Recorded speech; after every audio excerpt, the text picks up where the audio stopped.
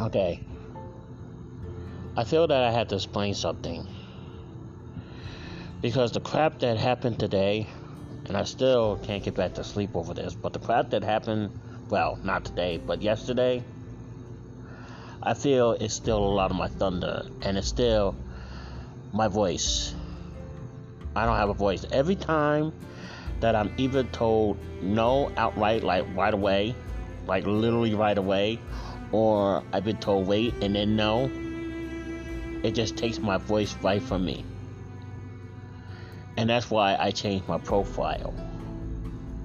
But there was something with an X, a circle with an X on it.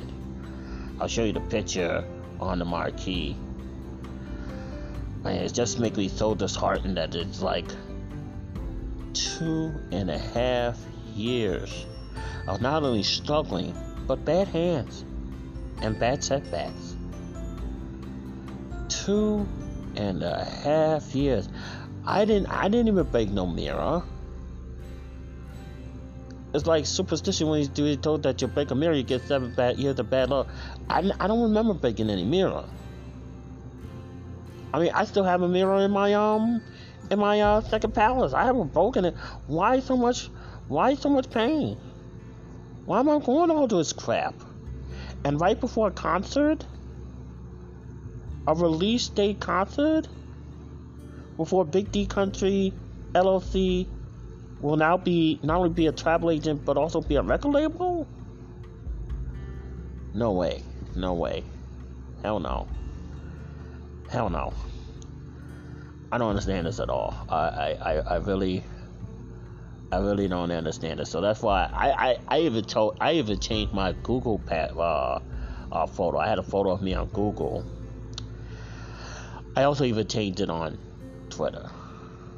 I don't have a voice. I'm still going to be a comedian, but I feel like I don't have a voice. Now, if I can be allowed to read what I said on Facebook, you know, every time I say it on the show, it's really official. Every time I say it on the show.